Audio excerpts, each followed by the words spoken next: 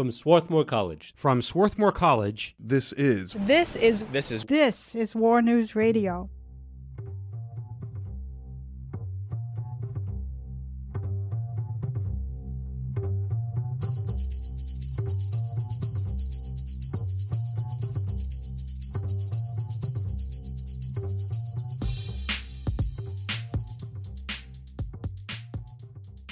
Hello, I'm Sophia.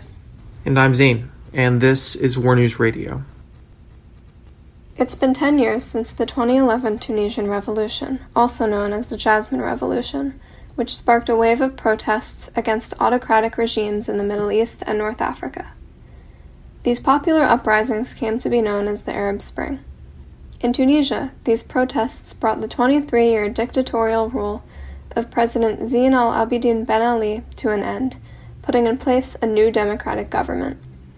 However, a decade after Ben Ali was deposed, Tunisians are once again protesting government corruption, a dire economic situation, and police brutality, among many other things. To understand why Tunisians are taking to the streets in 2021, we spoke with two Tunisian citizens whose lives have been directly impacted by the revolution and the current protests. We interviewed Gaia Ben Mubarak, a former student activist and journalist for the online English-Tunisian news source Mishgal. Here, she shares her motivations for becoming a journalist. I felt this sort of responsibility for me as a Tunisian to share our news in English. So if you followed my Twitter, you can see that I've tried my best effort to report incidents taking place from a Tunisian person instead of just allowing the rhetoric to be kind of monopolized by foreign media outlets, which us Tunisians were not always a fan of. We also interviewed Neriman Zorgui, a high schooler and activist in Tunisia. Although young at the time, Neriman still remembers her experience of the 2011 revolution. The Tunisian Revolution happened when I was, I think, 9 or 10, but I was pretty, aware of what was happening. I was in Gasrin, so the revolution sparked in a city called Sidi Bouzid. In December of 2010, a street vendor named Mohamed Bouazizi set himself on fire to protest the corrupt government officials who confiscated his merchandise and demanded bribes from him. He soon became a symbol of the injustices Tunisians faced, and from his small rural hometown of Sidi Bouzid, the revolution spread across the country. Sidi Bouzid, as a scene, it was pretty similar to the city I was brought up in Gasrin. They were even really close to each other. So Gasrin and Sidi Bouzid were one of the very first cities to kind of lead up the protests and the demonstrations of the revolution. Most of what you'll see about how bad the demonstrations were. I had neighbors in my own street who were killed by the police forces brutally when I was young.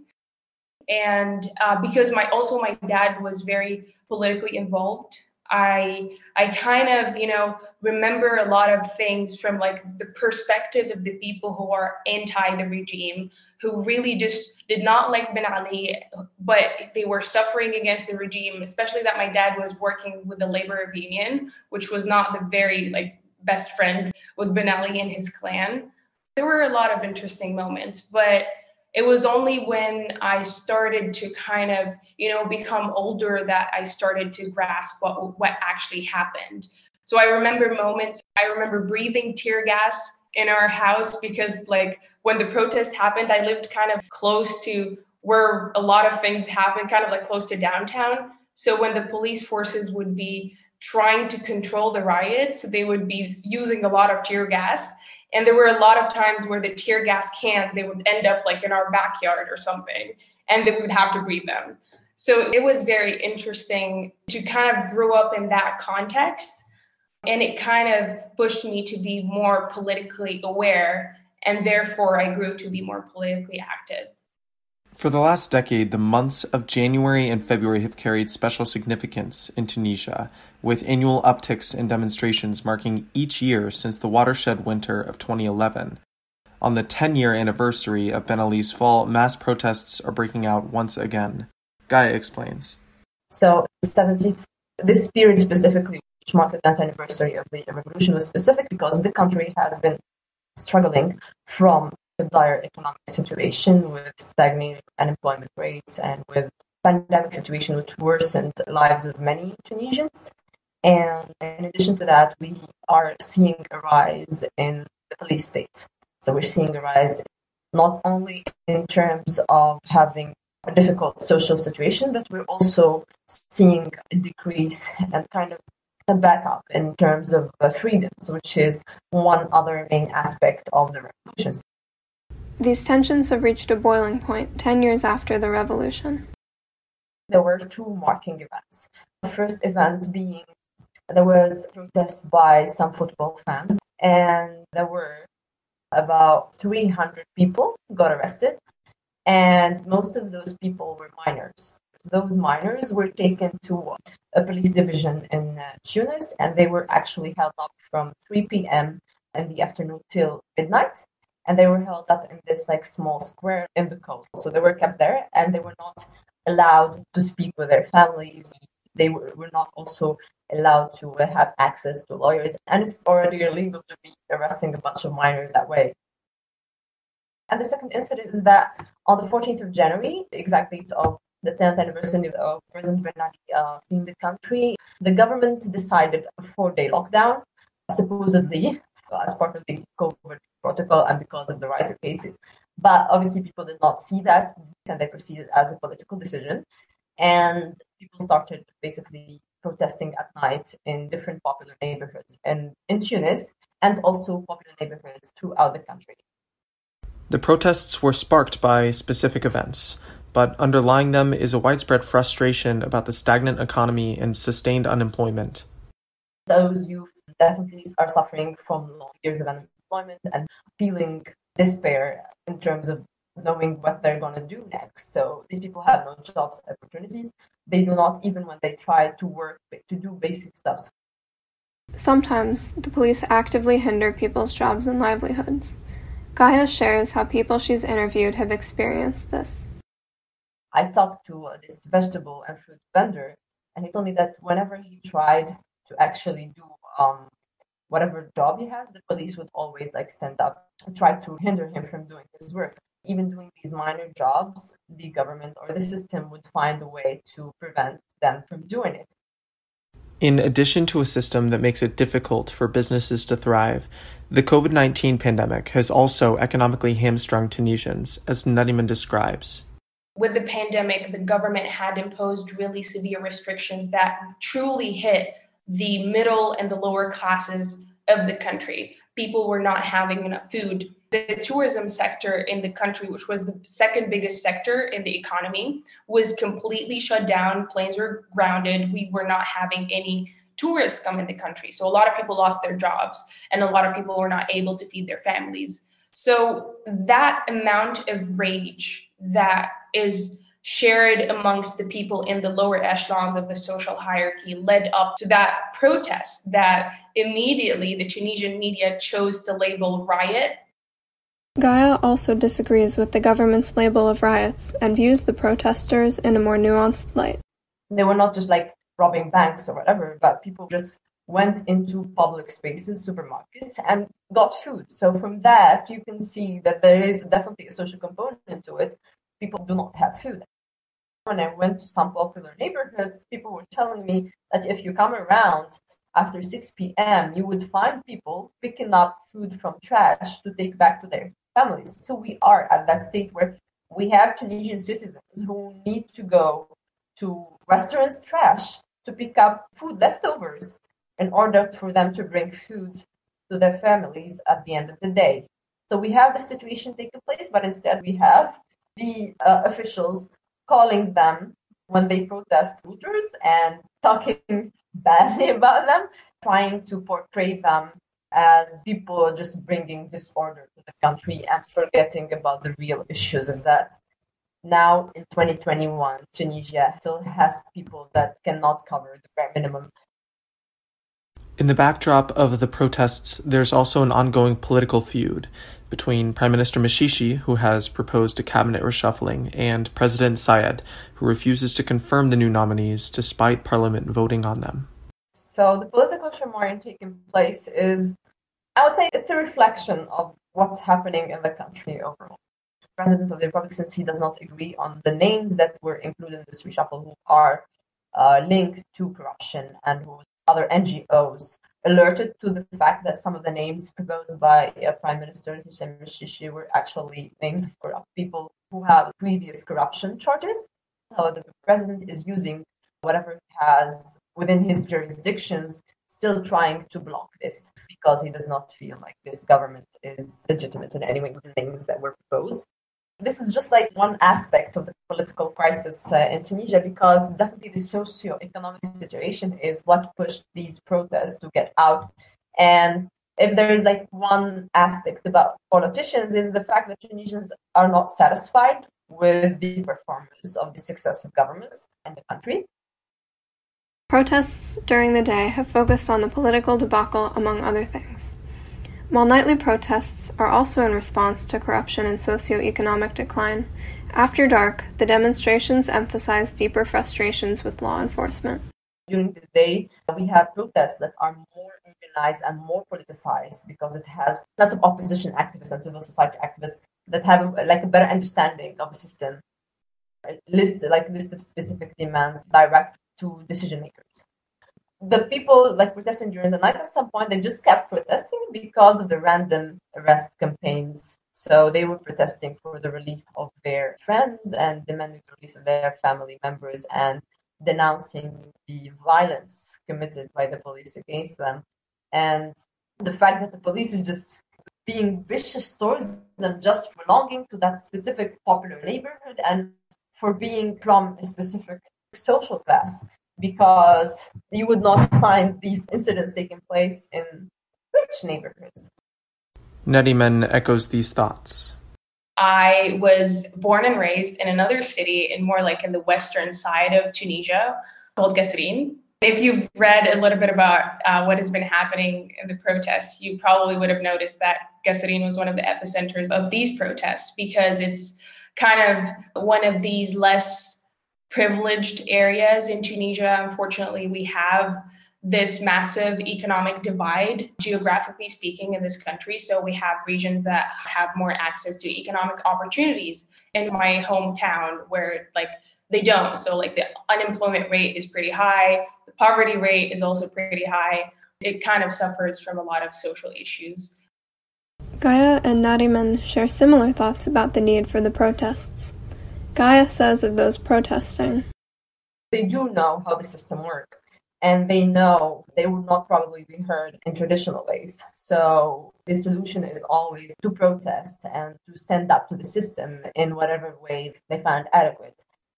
And again, we had really bad problems with corruption.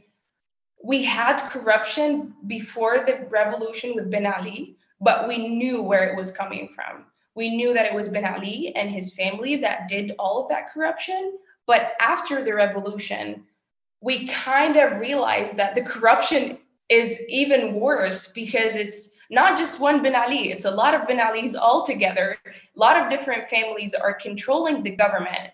But the normal average Tunisian that belongs to the middle class, who is powerless, who doesn't have rich friends, who doesn't go to rich bars, they don't have enough power to kind of make the change in their country or even force the people they elected to make decisions for their better interest. A broad constituency has felt the need to make their voices heard, and there's great diversity among those protesting. The one thing about the January protests was that it was not one political entity being in the streets and presenting whatever ideology they had. We were literally people from all walks of life, mostly youth, so people my age group. And we all came to it with different perspectives. The reason why I was there was that I thought it was completely unacceptable the way police reacted to the riots that were initially legitimate. I thought the way the government responded to that was wrong, and I was there to stop it in a way or another, or to show them that we disagree with them simply. A lot of people were there for different reasons. Some people thought because it happened in January 14th in Tunisia is pretty symbolic because it was the anniversary of the revolution. Because it happened in January, they thought it could be kind of like a second revolution or whatever, because they wanted to kind of overthrow the government. So different people had different opinions about what they thought the protests would lead to.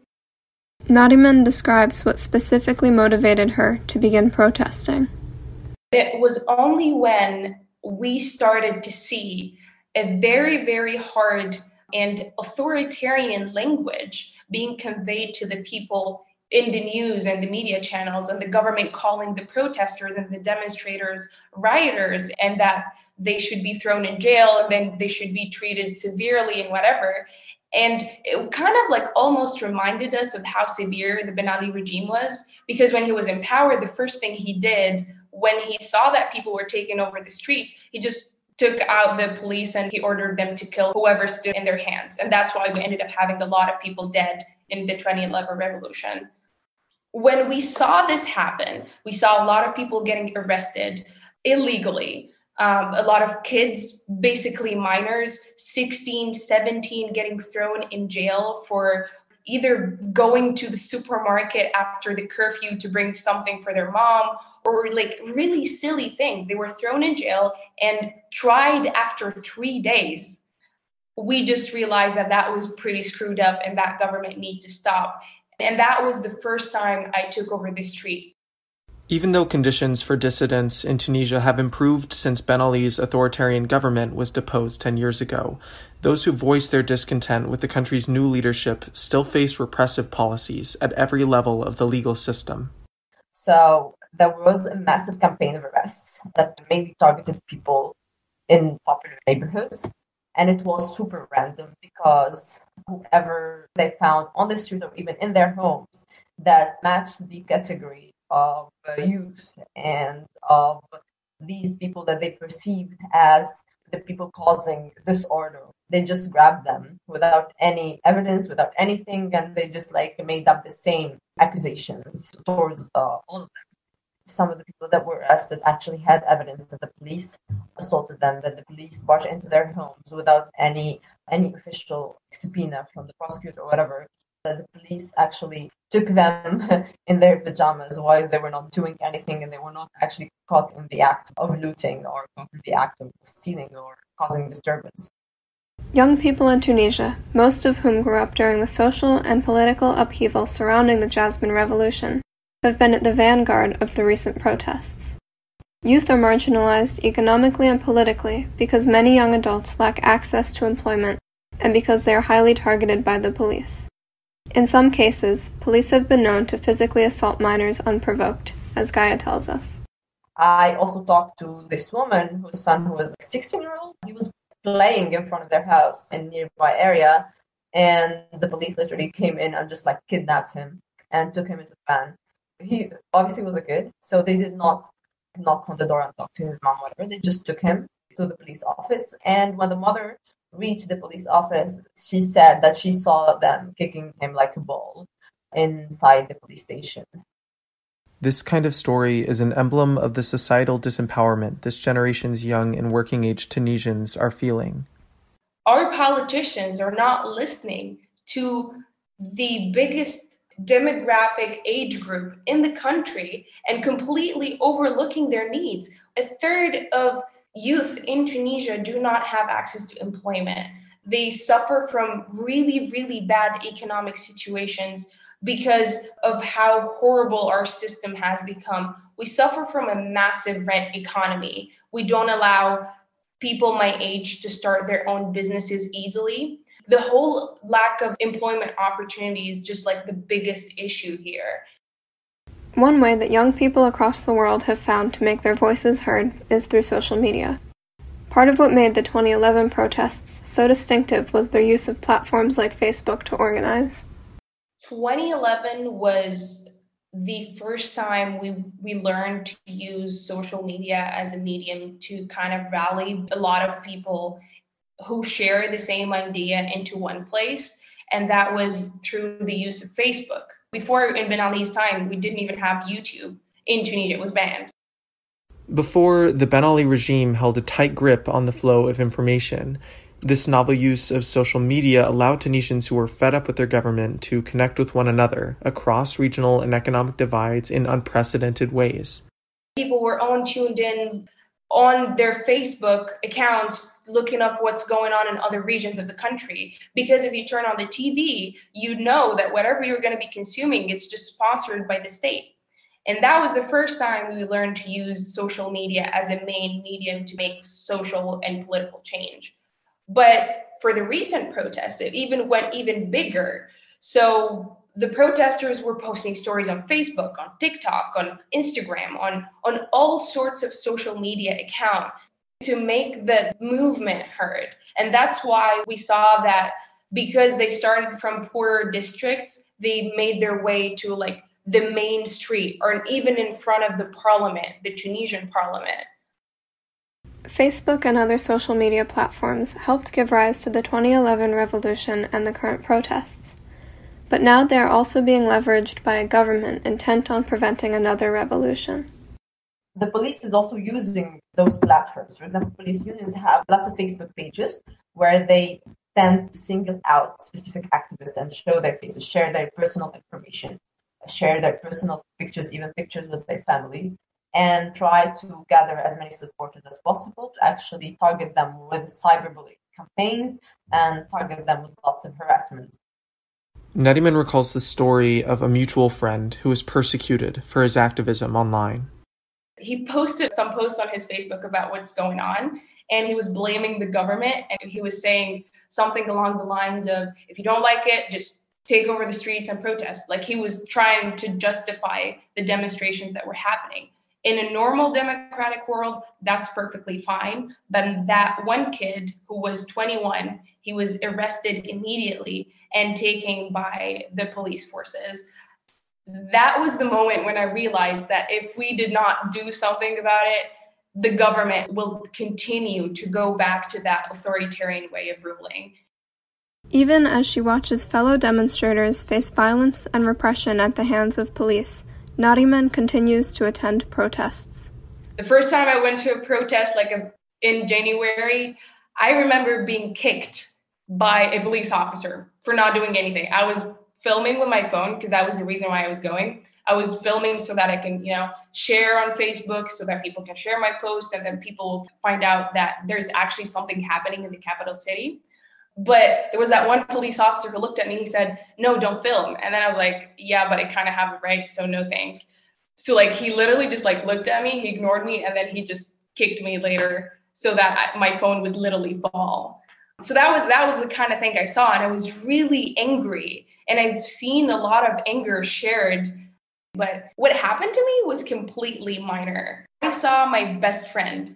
The police officer just sprayed tear gas into his eyes and he was beaten by a baton stick. So when I compared that to the minor kick that I had, that was fine. That was just okay. I will just carry it as a badge of honor because I know what I was doing was right and what they were doing was wrong. The pandemic has also played a role in exacerbating the pressing socioeconomic circumstances that gave rise to these protests in the first place. Placing even greater strain on disadvantaged populations, the Tunisian government has imposed extensive lockdown measures, including strict nightly curfews starting at 7 p.m. and wide-ranging restrictions on movement. These laws, which are ostensibly in place to prevent the spread of COVID-19, have been used to justify the undemocratic practices of Tunisia's police and legal system. This year specifically marks lots of policing that was actually consolidated with these laws that are supposedly made to be protecting people from the pandemic, but instead police were using it to actually suppress activities and to suppress people from speaking up their minds. Comparisons to pre-revolutionary times under Ben Ali have gone both ways. As Nariman explains, while protesters are drawing disfavorable parallels to their previous government, many others have spent the last 10 years wondering if the revolution was worth the instability and economic strain that followed. There was a common sentiment, and it would be really naive to ignore it, collectively in Tunisia, that after the revolution, we thought that our lives are going to change because we've got democracy, we've got all we wanted, we got rid of the bad guys, And we just expected things to immediately shift and live in like an awesome, amazing world. And that obviously did not happen. We had a lot of problems. We had consecutive terrorist attacks happening. The political scene was completely unstable. So immediately people were just associating that level of chaos and instability, which was completely normal for a state that was rebuilding itself. They were associating that with the old times where we had Ben Ali and nobody was actually having any problems, feeling safe, going out late at night or something like that. So because of that kind of dichotomy, people started being more nostalgic, if I would say that correctly, to the Ben Ali regime. And that's when you would hear a few people like over a coffee saying that, oh, I miss when Ben Ali was here. We didn't have to, worry about terrorism or whatever. But that's just, this simplistic and unnuanced way of thinking about it. This story has focused on Tunisia, but several other countries, including Libya, Egypt, and Yemen, also saw a change in leadership as a result of the Arab Spring. Besides Tunisia, democratic processes started to take shape in Egypt and Libya. Neither lasted, and Libya, Yemen, and Syria are still locked in intractable civil wars. Because of Tunisia's relatively peaceful transition away from autocracy, it is widely considered the success story of the Arab Spring. I think we've succeeded so much on a lot of levels. Just because I'm here talking about the things I really want my country to improve on doesn't mean that I don't consider Tunisia a success. There were a lot of positives that we should be aware of. Personally speaking, growing up kind of 10 years living under the regime of Ben Ali and kind of seeing what my parents were, how they were dealing with it. Like, for instance, I remember going home when I was in elementary school to my mom and then making some joke about a picture of the first lady that was in our elementary school. It was silly, but then I remember my mom like very severely replying to me and saying, oh no, you should not joke about that in public at all. I remember how serious she was, and these silly moments, when I compare them to when Ben Ali was gone, that they never ever happened again, and I was able to express myself. Still, as both Neriman and Gaia underscore, the fight for democracy in Tunisia is an enduring struggle.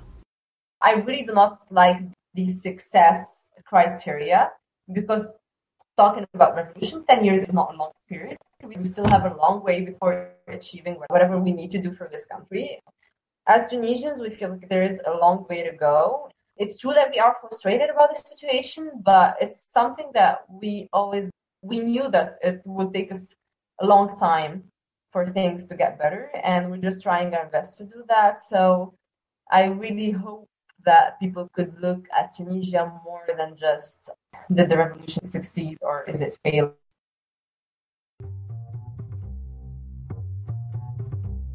We're War News Radio, a project of Swarthmore College. This episode was written and produced by Sophia Becker and Zane Irwin. Special thanks to Ali Abid for helping us research and interview for this piece. You can find more reporting at warnewsradio.org. Look out for more from War News Radio wherever you get your podcasts. Thanks for listening.